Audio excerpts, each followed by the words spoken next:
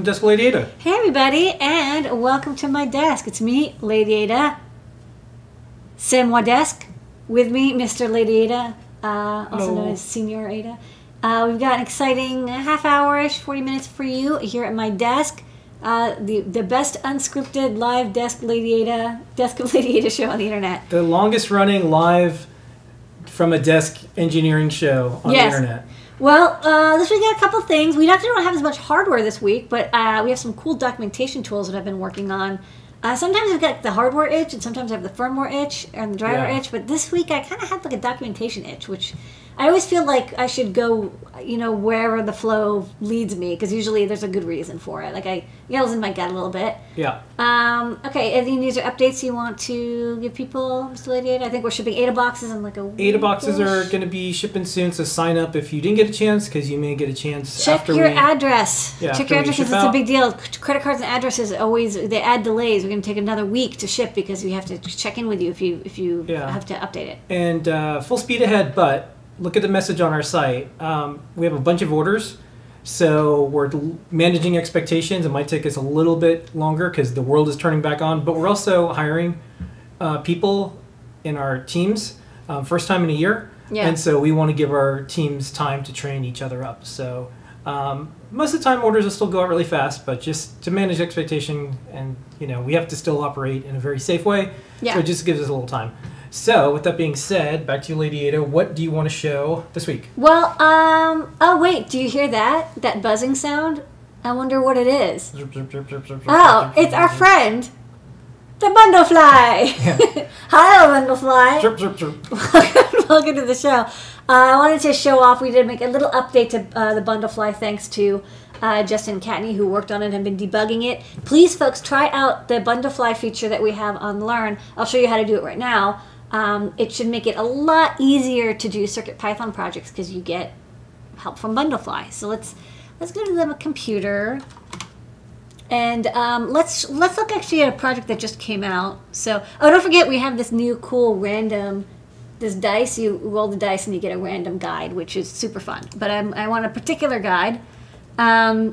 Let's look at the Lemon Keypad.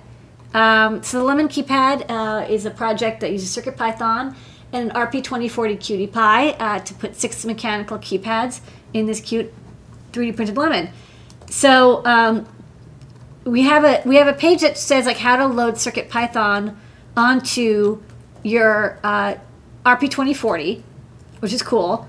And then in the code, what we're doing now is we're putting code, like usually we had kind of like the code explanation and then the code itself, like the full listing at the bottom. But now we have the code at the top, and we're highlighting the word download project bundle. So when you click it, you'll automatically get a zip file, and the zip file is the name of the project. And we now include a README. And the README, the Catney wrote this up, and this is, it's kind of templated a little bit. The beginning is kind of an explanation of what to do with it. And then it also includes the date and the URL that generated this. This is XEMAX, so I can't zoom in. But if you can kind of look carefully, you can see the URL and the date. So that's new.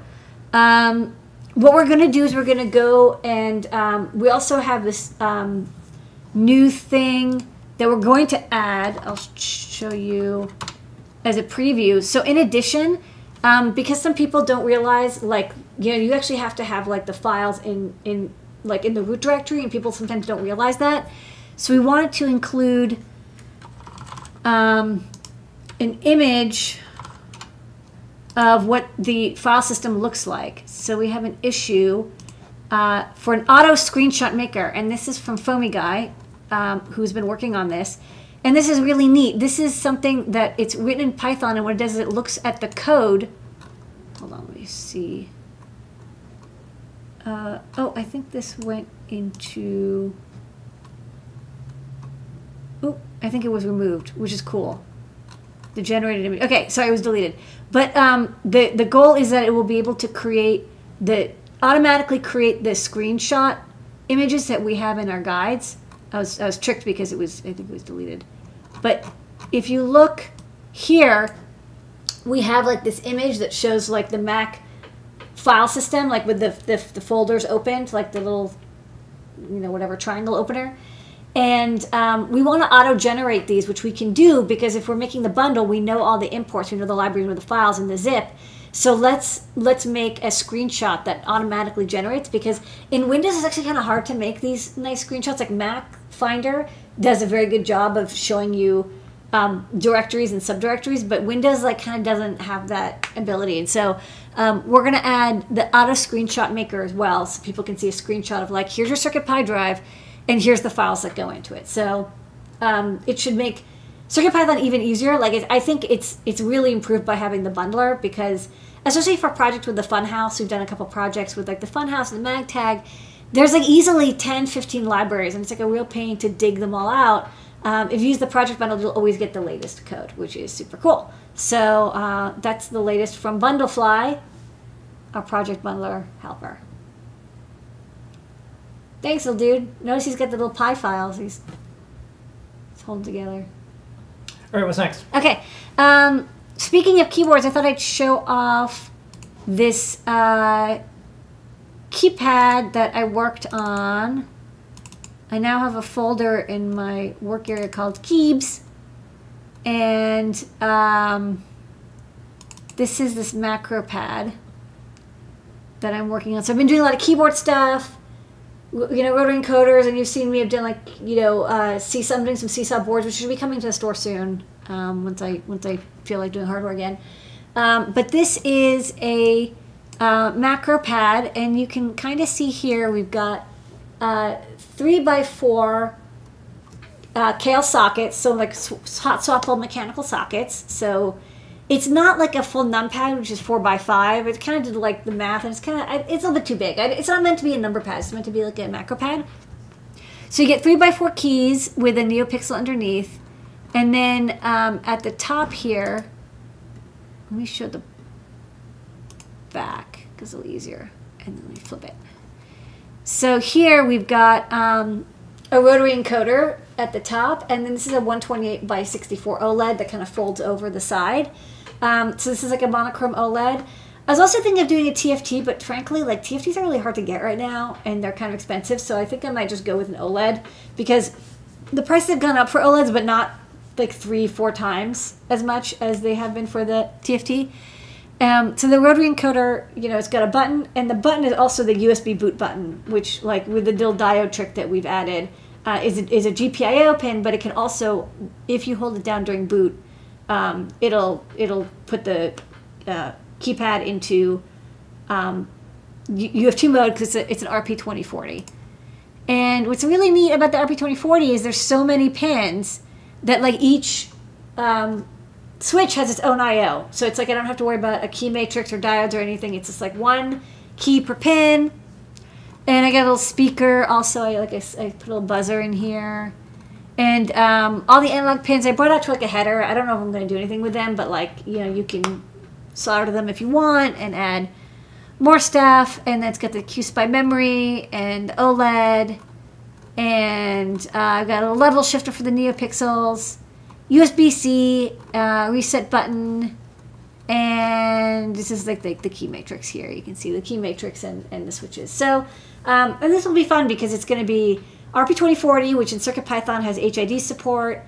We've been working on, Dan Halbert's working on some updates to CircuitPython to allow customizable USB configuration. So right now when you have a CircuitPython board, you get the REPL, which is a UART serial. You get mass storage, which is the CircuitPy disk drive. You get HID, which is a keyboard and mouse. You'll also get MIDI automatically if it's built in, which is for most boards that are not very tiny. And that's it. Sorry. So those four are the built-in USB implementations. But if there's a macro pad, you might not want it to show up as a disk drive. Maybe you only want it to show up as a disk drive, if you flip a switch or hold down a key or something. Yeah, when you want to reprogram it to do something else. Yeah, the only one, because you don't want to show up as a disk that can confuse your computer maybe.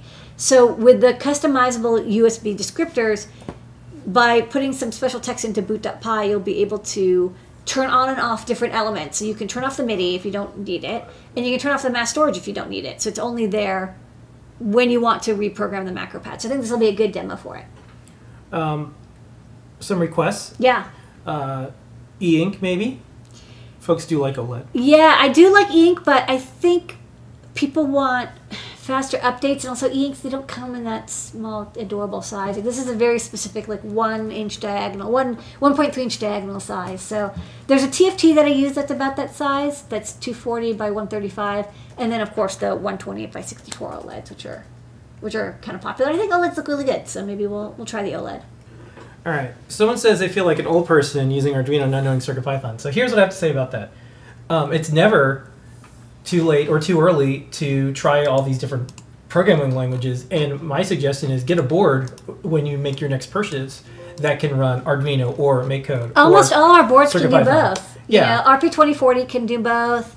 7051 can do both. And one thing that's really helpful 7021 can do both. Is find a easy project for you that you know well in, say, Arduino land, and like, okay, I just want to do like this pulsing light thing, and then do the same exact project with another programming language, in this case maybe CircuitPython, and do a comparison on the two, because it's definitely different. Some people really like the REPL with Python, and you can do lots of iterations, and there's no IDE, you can just use a text file, it shows up as a USB drive. But then some folks are like, no, like I'm set up for like C and like Arduino World, and they have different types of projects. But try it out and get a board. Like Circuit Playground Express is probably like one of the... Yeah, that's a great one. Circuit Playground Express. But also, yeah, ESP32S2 can run both. You can run also MicroPython. Try it out. You probably have an ESP32 or AT66 that can run MicroPython. Here's another spin. I made like a spin of this board. You know, I had the OLED, but I was like, what if I used a 1.3-inch TFT? Because I do have some of those still, and I saw like a really cute like ducky pad which used a 1.3-inch square TFT. So you can see this has a TFT instead of an OLED, but it's kind of bigger. And I don't know if it's like too big. So I don't know. And for the folks, says there's folks in our chat that are working on a keyboard. Great. 11 keys OLED. They're going to use CircuitPython, and they're looking forward to that feature where it doesn't show up as a drive. When do you think that's going to be out in the world?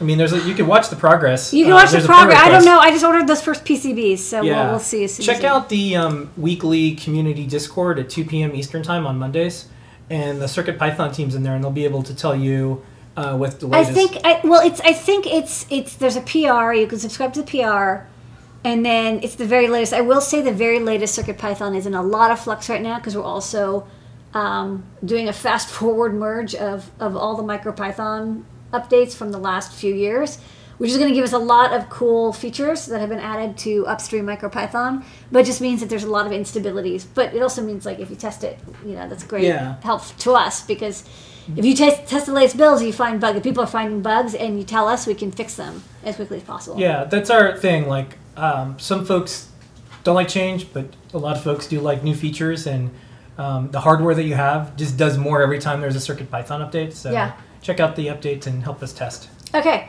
All right. So next up, so the meat of the matter is I was going to talk about what I did do this weekend, which is I went outside a little bit, but I also worked on diagrams. So 4 years ago, there was this guy in the maker community who made these really beautiful diagrams, and we actually contracted him to make some diagrams for us. So if we scroll down, we can even see them. So like this feather 32U4 Proto, and these are really beautiful diagrams that are they are PNGs, but they're like really high resolution PNGs, and they have like all these pins, and they're really cool, and they have everything labeled very nicely, and they have color coding, and they're really gorgeous. These graphical data sheets, and the person kind of had like a disastrous crowdfunding experience and some disappeared from the internet. So while we had paid him to do a bunch of boards while he was also doing the crowdfunding project, he kind of like left the internet. And one of the issues is that it's really hard to edit these, and so there were a couple typos. And each time there's a typo, it's like, oh my god, we have to like open this like. We have to edit the PNG, or if we do have the PDF somewhere, but like we don't have the original, and it's kind of a mess. And also like new boards, how are we going to make them? So Bill Binko did a video, which I think you have a screenshot of real fast. I do. of how you can take a template and you can make these beautiful data sheets. And it's a lot of work, but you can do it. And I think if you're only making like 1 or 2 boards, go for it. But like I make boards like every day. And so I really like this, but I don't feel comfortable assigning someone on the team to make these because it's like so much work, and there's like you have to look up all these things in the data sheet, and it's like the timer pin and like the ADC offset, like there's just like so many things, and like there's so many boards, and I feel like it's just a little bit too much. So I started looking. Well, I was actually looking at this other board. This Elite C, and I was like, oh, look at this adorable diagram. And I was like, this diagram is like kind of simpler than the really beautiful Pig Hicks ones, or Piggy XXX, I don't know how to pronounce it. I really liked this simplified style, and I was like, yeah, I should really look into like, what would it take to auto-generate these diagrams, because that's what I really need. Just sort of like what we did with the fritzing generator. So people used to hand make all their fritzing objects, and like I couldn't, like that's why we had like no fritzing objects a few years ago.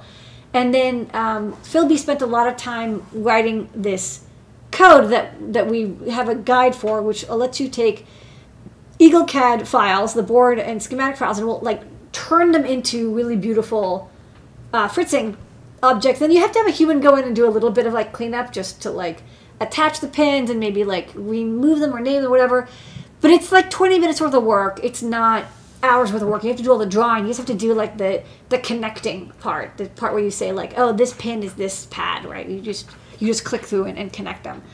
So the fact that we have that fritzing generator has been really great, because now every new product that we make at Adafruit has a fritzing diagram, and people in the community use them to make diagrams, but we love using them because they're great for documentation, because they're really clear. It's very hard to take photos of boards. They all kind of look the same. Like they get shadows. It's like whatever. So we really like all of our fritzing diagrams. So even if you look at this like lemon project, you can see like the diagram is done in fritzing, because we have fritzing objects of all these items. Like somebody made a fritzing of a Cherry MX key, and then we've got the fritzing of the cutie pie, and it's really easy to attach all the pads and wire it together, and it's much easier to see than somebody taking a photo like this. If you took a photo, this would look like spaghetti, but because you can have like individual colors and it's schematic-y, diagram-y, it's kind of cool. So I like these, but yeah, I can't, this is still too much. So I looked at, so I showed you there's 18 Makers did this, and there's Buildingo as a template, and then SparkFun has the graphical data sheets, which was actually like really close. So this is like almost exactly what I want. It's like it's automatically generating all these labels. And it's doing it as an SVG, and so it's like you can scale it. You can turn SVG into a PDF really easily. Like I don't want something that's pixelated, because it's like you can't zoom in and you can't resize it easily. It's got all the labels, and then they make this, but they have a little helper to make this part, right? This is the annoying part. The like A2 is also known as PC2, also PC in 10. This is also LED. Like that's the annoying thing. So this, the way this works, which I'm into, is it creates this SVG that has all the pins in, like it's just the pins, and then you copy and paste it over into like this part, which is like a kind of a template. You put the image of the product in the middle, and then you copy and paste them, and you just paste them in a big chunk, which is way easier than like making each little box. If you just grab the whole group. The only thing that was like I wasn't into, so the thing that I was like, ugh, because this is like pretty cool. This is like a really nice PDF, right? I kind of like this PDF, but the thing I didn't dig was that you have to create a CSV file, and the CSV file has all of the pins and ports defined. And this is the thing, again, I totally don't want to do. I do not want to make. If you're entering a CSV, you may as well. I don't want to do any entry. Illustrator because I hate data entry. you're in that data entry world. The thing that's killing me is the typos, right? Like people, like there's so many pins that get like swapped or like whatever. It's it's off by one, and it's very easy to make a typo. And so I want to avoid the typos. And how can you avoid typos? Like, well, you can avoid typos by having single sources of truth. So I kind of took like all of these different ideas and was like, well, what if I had a Python script that used the fritzing object, which is like generated from the Eagle file, right? So I know, exactly which pins are which, and also the order they're in, right? I can sort them by X and Y coordinates. And then I get the pad name, and then I can use the Arduino or CircuitPython pinout file to correlate that with the low-level I/O name, right? Because like D2 could be like IO16, right? There's this pin mapping thing going on, and then I could have one CSV for every chip, not every board, but every chip, that tells me for that chip, every I/O pin, what are the capabilities, and then I can auto-generate that list of pads in the correct order and still do that copy-paste thing, but like not have to do the CSV data entry, because I just don't want to do that. I'm very lazy. All right, so turns out like the nifty thing about fritzing files, so I have a fritzing file here. A fritzing file is actually a zip. I don't know, people don't know that, but it's actually a zip file. And if you open the zip file, you actually get SVGs inside of it. And you also get this thing called an FPZ file. So I always assume every file is a zip. Pretty much, nearly everything is a zip. Seriously, if you grew up in the world of Macs where you had like ResEdit and like every resource had something inside of it, it's always a zip. There's always something inside of it People that you love can explore. Yeah, so it's very similar. You just have to rename it to .zip. So this is the fritzing file, and it's like a mess, but it's basically XML, and you have this thing where each connector has a pin and an ID. It has the SVG ID. And then you can use that SVG ID to look into the SVG. So for example, let's look for like D2. Oops. So, D24. Let's do D24. D24 has SVG ID connector 113 pin. And then if you open the SVG, which is also an XML file, like everything is XMLs and zips. If you look for connector 113? Oops, sorry. If you look for connector 113, you can see it's a circle with that ID number, and it tells you the X and Y coordinate, and so now you know where it is on the sheet. Again, that lets you sort everything in order because you want those pins to be listed in the order that they appear on the board itself. So like you have to do less work. And then you can use that this XML to find the pin name. And then if you look at, let's see, this is a Feather RP2040. If you look at the Feather RP2040 pins.c, you can also correlate the D24 to GPIO24, or like in this case, it's RX to GPIO1, right? So each pin has the pin and the underlying like GPIO, like the pretty name and then the real name. So I kind of wrote this big parser to do all this stuff, and you give it the fritzing file, and you give it, which then unzips and extracts the SVG and the XML file. It makes a list of every connector. So it looks for the connector, like I showed you in the XML. And then it gets the SVG ID for the pad. And then it opens up the SVG also as an XML.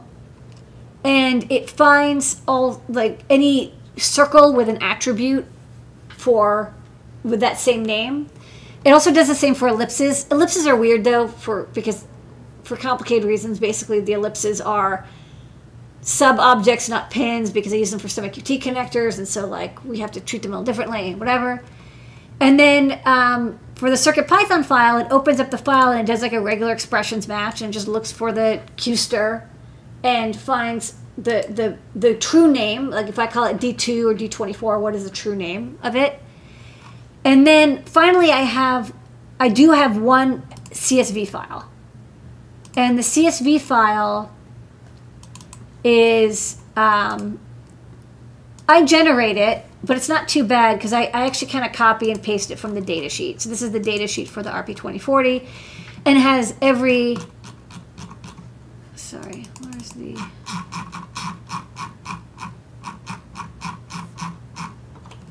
hold on.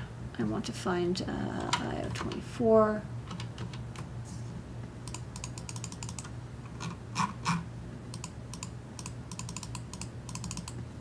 This is so annoying. It's under pin descriptions. Here it is. Okay. So there's a pin table. And so the pin table tells me for every GPIO, what are the things it can do? Like it can be UART RX, it can be I2C0 SCL, it can be PWM0B, whatever. All those capabilities. And I put them into one spreadsheet. And this is every board that I have now that uses the RP2040 will use the spreadsheet as the pin mux determinator. So then it kind of puts everything together and then uses this tool called SVG Write to draw the label. And there's like, I have a little theme coloring and, you know, it makes the boxes the right width for the tech, how many characters, and then it's a monospace and it makes the box or whatever.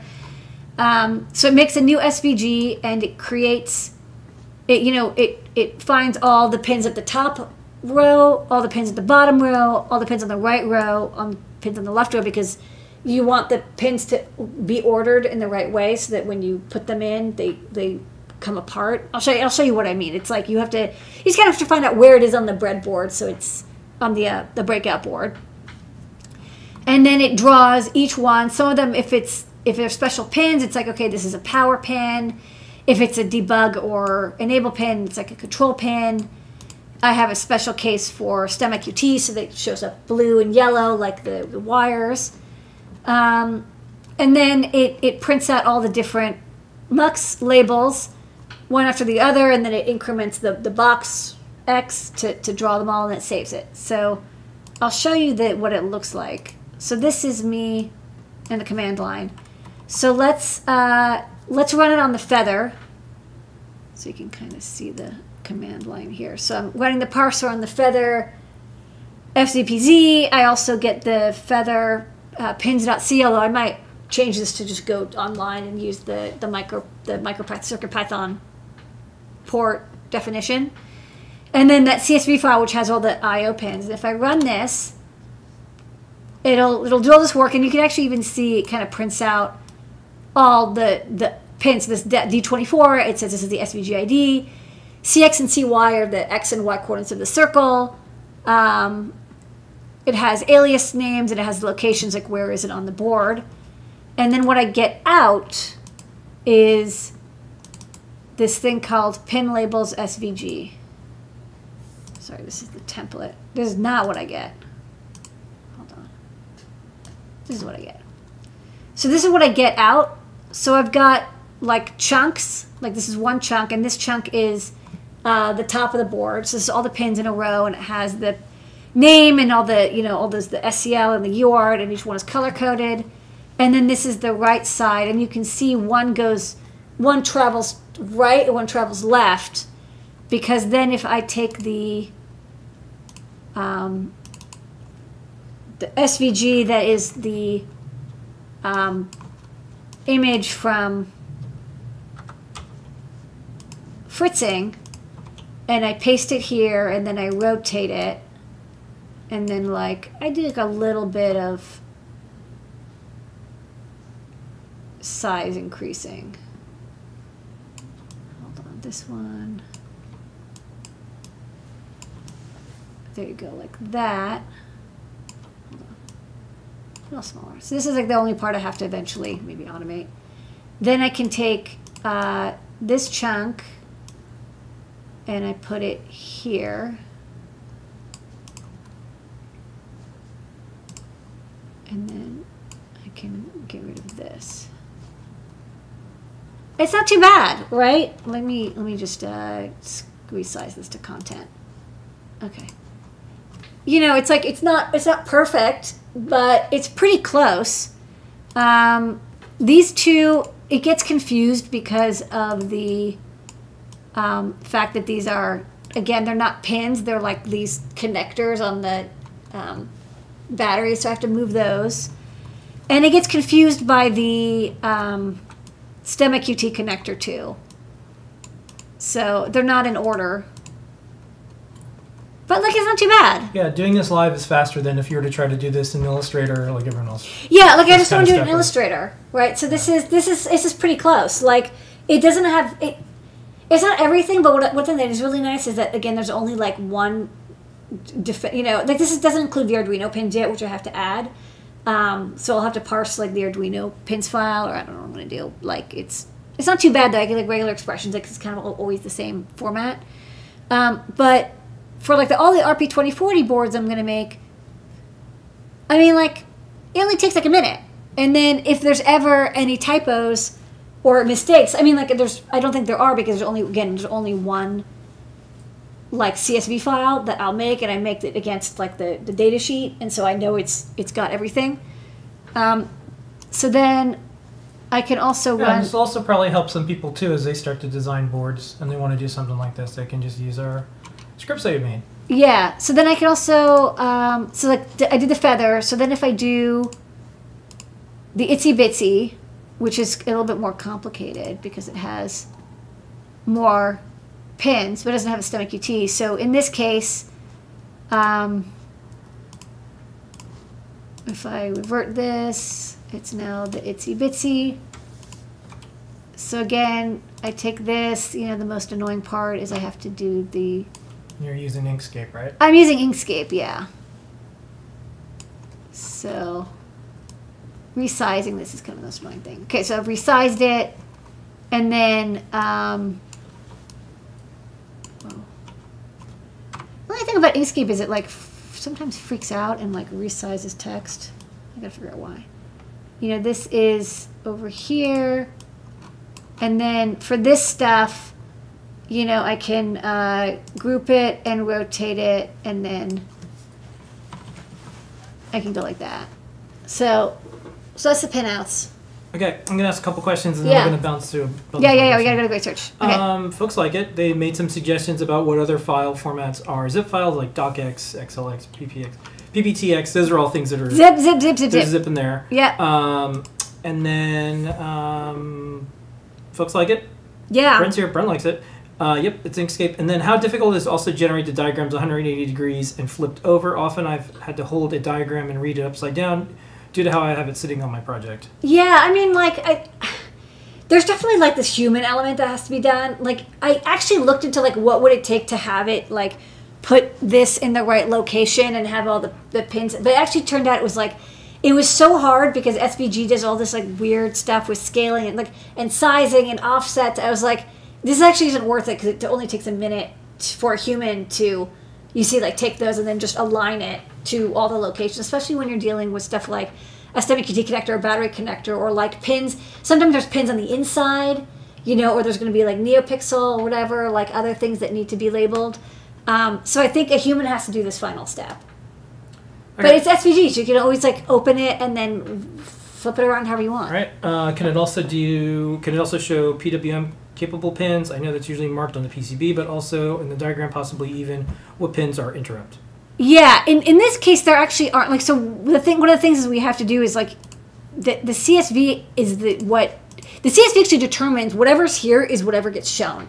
So for the RP2040, it doesn't have the concept of, like, interrupts because each pin is an interrupt. It does have the concept of, like, PWM. So I do have those labeled here in green. So these greens, they say the PWM pins. So whatever we put in for the board is what gets put, you know what I mean? Like, I wouldn't have I2C or like, it doesn't make, some of these things, like this chip, the way it works is, like, there's I2C pins available only, like, you know, alternating, kind of, it looks like every pin has I2C, but it's, like, I2C clock, data, 1, 2. And then on something like a 7021 or 51, it uses Circom, so I'd label the Circoms instead, because it doesn't make sense to label I2C pins, because it's like that's not how it's done. So like each family is going to have that CSV file is going to have to be kind of custom made for that chip to show what's useful for that chip, because for 7021 51, every pin is an interrupt, but you want the interrupt number. Yes, we can show that. I would have that in the CSV file. So it just means the CSV file has to be customized for that use. Okay, and someone brought up something I was about to say. So we do an Adafruit AR app. Trev heads up our iOS development. I'm going to ask Lady Ada and Trevor if this would be helpful to streamline getting more of our boards into Adafruit AR. So we have an AR app. You can search for Adafruit in the Apple App Store. And we do have some ARs where when you hold up the board, it shows pins and stuff like that, but it was a manual process. This might help out with that. Yeah, so yeah, we're just experimenting here. And there's a couple things, again, like I said, there's a couple things that have to be added that are not included here, like internal LEDs, like there's a NeoPixel. We have to somehow put that pin out somewhere, and the built-in LED. So I'm not done here, but I'm getting... This is just kind of what I messed with last night and today, and I think so far it's looking good. It's looking a lot better than what we had before, which was nothing, or these really old diagrams that were unmaintainable. All right. Okay. So now let's go to a Bundlefly question, then we'll do the great search. Okay, great. Because we were in that section. So yeah. Bundlefly's back. Hey, and the question is it possible for me to add a Bundlefly link to the README for my MagTag project on GitHub, or at least a link for just the MagTag libraries? Yeah, right now... And then we also had this one, which was project-specific bundles and also board-specific bundles. The board-specific bundles basically is the... We'll just have one very simple project. We don't have the ability for people to use this yet to make their own bundles. Like right now we're locking it only to the Adafruit GitHub and it's only within Learn that's doing it. We have this JavaScript thing that you might be able to... However, yeah, if you look at the library bundler... the library bundle that we have, there's a JSON file in there that has all of the dependencies for every library. So you can use find imports, which is a Python tool that will search through your project and find the imports for it. And then you can use that with the JSON file for the CircuitPython library bundle to make a list of all those libraries and then extract them from the bundle. We just do a lot of caching and automation. I think... we batch those out every night. Yeah, Melissa made a tool that does it in JavaScript, but it's not going to do everything for you. So it's a little bit more work. Just because we had to do it, it's in Rails. It's not actually in Python, and it doesn't make sense to release that code. It's embedded into Learn. All right, let's okay. Go to it. All right, so let's dive right into the great search. Ready? Okay. Okay. Where in the world is that part I need? The great search with DigiKey. The great search is brought to you by DigiKey and Adafruit. Thank you so much, DigiKey. Every single Lady Ada user powers for good to help you find things on the DigiKey site, and that's happening a lot because people are starting to notice there's no chips. That's right. We have a chip shortage going on. So here's 2 tweets. So here's 2 tweets from some synth folks who are talking about how there are shortages of chips, and it's true. The SAMD21, there's delays on it, but also I noticed 2 people were chatting about how the TL074 was not available, and I was like, wow, that's pretty amazing. The TL074 is a classic chip, and it's used a lot by synthesizer folks, and I was actually kind of wondering why. So I checked in with Guest, who was the co-designer of the Zoxox synthesizer that we worked on. And I said, you know op-amps and synthesizers. What's so great about the TL074? And I want to say it because it's actually kind of neat, and it will also help us in the great search what we're going to look on. So Guest says the 074 is pretty much the Toyota Corolla of op-amps. It's not the best at anything in particular, but pretty good at everything. It's the second cheapest op-amp out there. Comes in DIP and SOIC. It has relatively low current consumption, low distortion, and reasonable bandwidth and slew rate. The noise is okayish low, but the thing that really makes it an all-out performer is the low bias current, JFET inputs. It's down in the picoamp range, which means you can use it for sample and holds or VCOs, VCFs, that require a range of currents down to the nanoamperes. A lot of people use the LM358 because it is the cheapest op amp, but it has high bias current. The 074 can also handle high voltage rails, which helps with the signal noise ratio. It was designed for audio use and was one of the first real mass market op amps back in the late 70s, if I recall correctly. The 741 was the first. Still, people use the 741, very popular op amp. And this was meant as an improvement over that. The 074 and the 084 were made at the same time, and the 074s were selected for lower noise, better distortion, and lower offset voltage. And then marketed at the audio market, the 084 was sold to everyone else. So this is a good hint. Again, those op amps are very, very peculiar. Once you find the specs for one, it's hard to say like this is an absolute alternative, right? It's not easy to say like this is other than the exact part number. Each one has slightly different specifications, and there's so many specifications. So I will say that I don't guarantee that this is going to be a drop-in replacement for the TL074, but for synthesizer uses, it sounds like the JFET inputs in the low bias input current, and pretty good slew rate, and pretty good voltage range. So maybe more than 5 volts, like plus or minus 12 volts is pretty common for many synthesizers. So let's go to DigiKey and let's actually look up the TL074. I will say the TL074 there are some in stock. Like you're not totally out of luck if you want some. It may not be available in every particular flavor and package size, but there are some in stock. So it's not the end of the world. You can get some.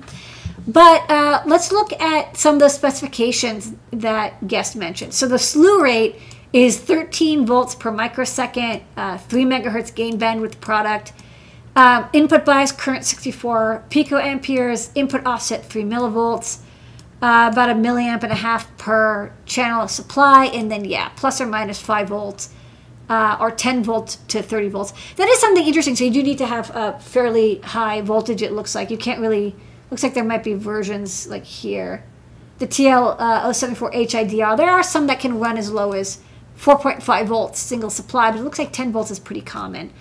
So that said, let's take a look at similar op amps. It's got the JFET input. That's what kind of defines the low input bias. Let's look for another quad low input bias op amp that could be an alternative to the TL074. So let's go back to buffer amps, and let's look for active, and let's look for in stock, because we're not speccing up a new board here. What we're doing is trying to find an alternative to a part that we know and love. On a related note, so I guess for whatever reason, like 100+ people showed up in Twitch. Okay, hi. And so they thought it wasn't live, and now they're being taught how to search and use electronics. Yes. I don't think that was their intention. Who doesn't love synthesizers? I think this is some type of raid or something. But you're just gonna learn. You're just gonna learn stuff. You're gonna learn about mechanical keyboards and how to specify op amps for your own synthesizer modular product. Statistically, 3% of them make synthesizers or do music. So, you wonder, like, how are those? Come back every Sunday and learn some electronics, folks. Okay, welcome. Okay, there's no, we're not doing any hot tubs here, though. Okay, so we want a quad op amp, because we want 074. That 4 stands for quad. 072 is dual, but we want quad. So let's apply. Okay, next step, I don't really care about the current per channel, but again, I do care about the input bias. In this case, I'm going to use this min-max box. Whoa, hold on. We're going to use the min-max box. There's actually a little bit of different styling, by the way. I think they updated the search styling. The CSS updated. So let's look. Remember the 074 was 65 picoamperes? Let's put in, like, I don't know, like 80, right? Up to, from 0 to 80 picoamps. Okay, great. So we've got a whole bunch of those. And let's look at slew rate. So we want a pretty good slew rate, and some of these are like pretty slow, like, less than a volt per microsecond. I think, what was the 075? It was like 13 or something. Let's find something that's at least 5 volts per millisecond. We want per microsecond. So let's do 5 volts or greater per microsecond. And watch out, because it looks like the milliseconds are mixed in with the microseconds. Okay, great. So looking good. Got about 400 options. Okay.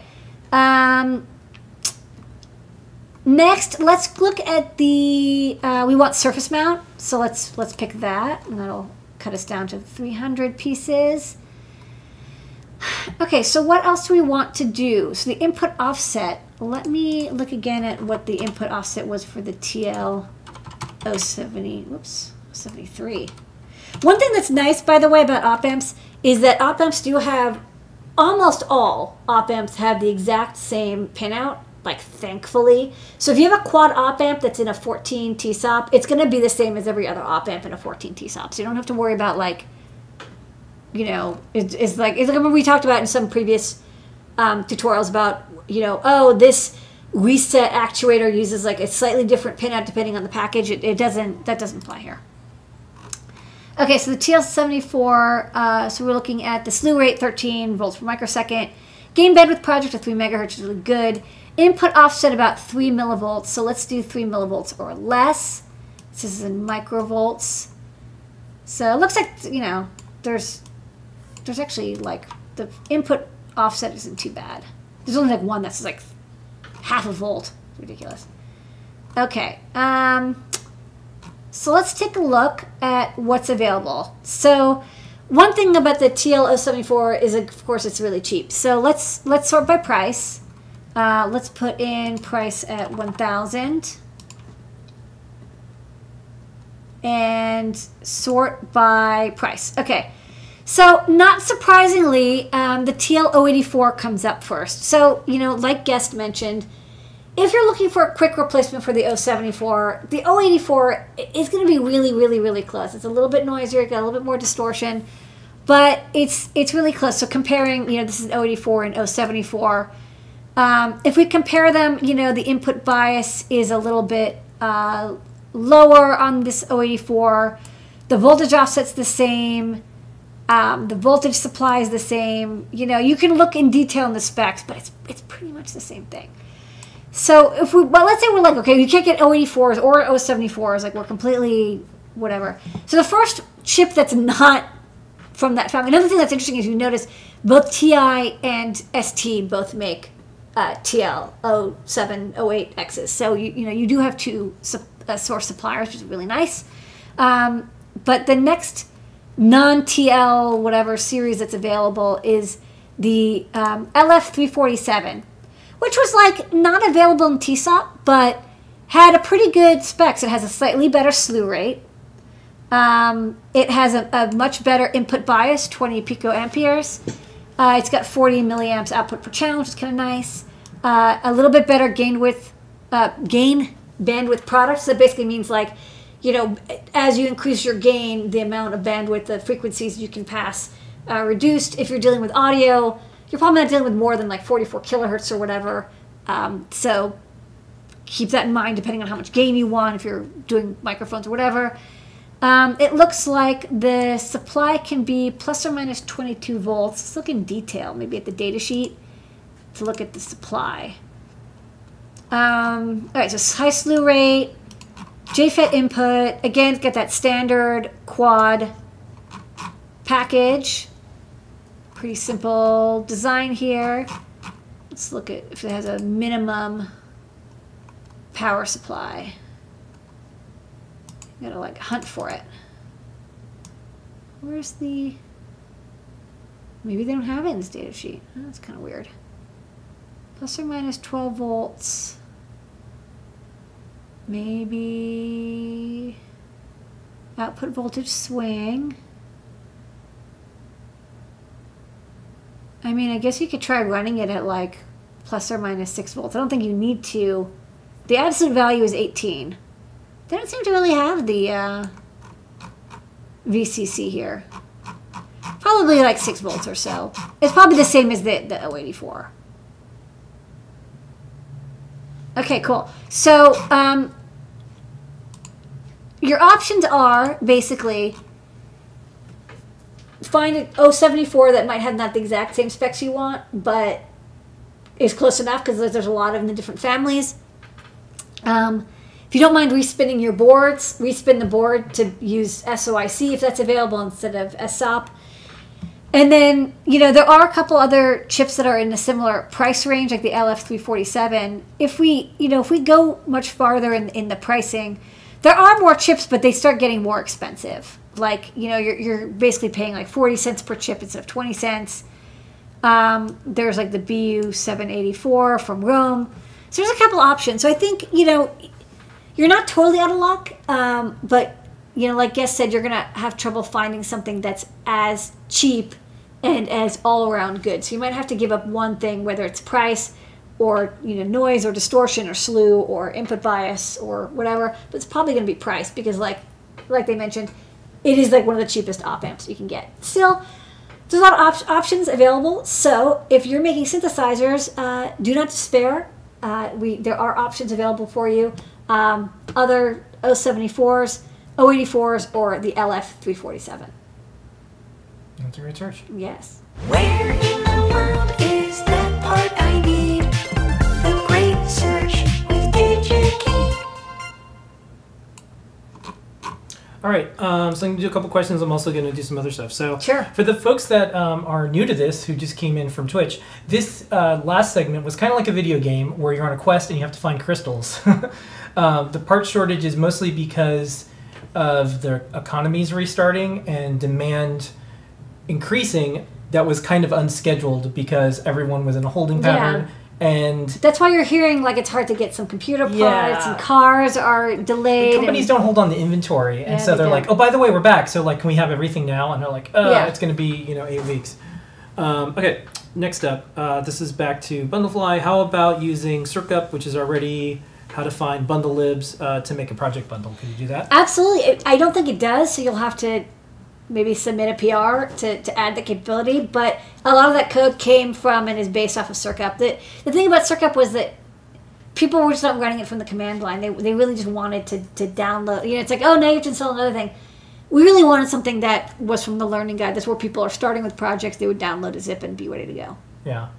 So, and again, just for folks who might be the first time you're watching our shows, so we have a show on Tuesday called JP's Workshop, and that's where you can build electronics and more.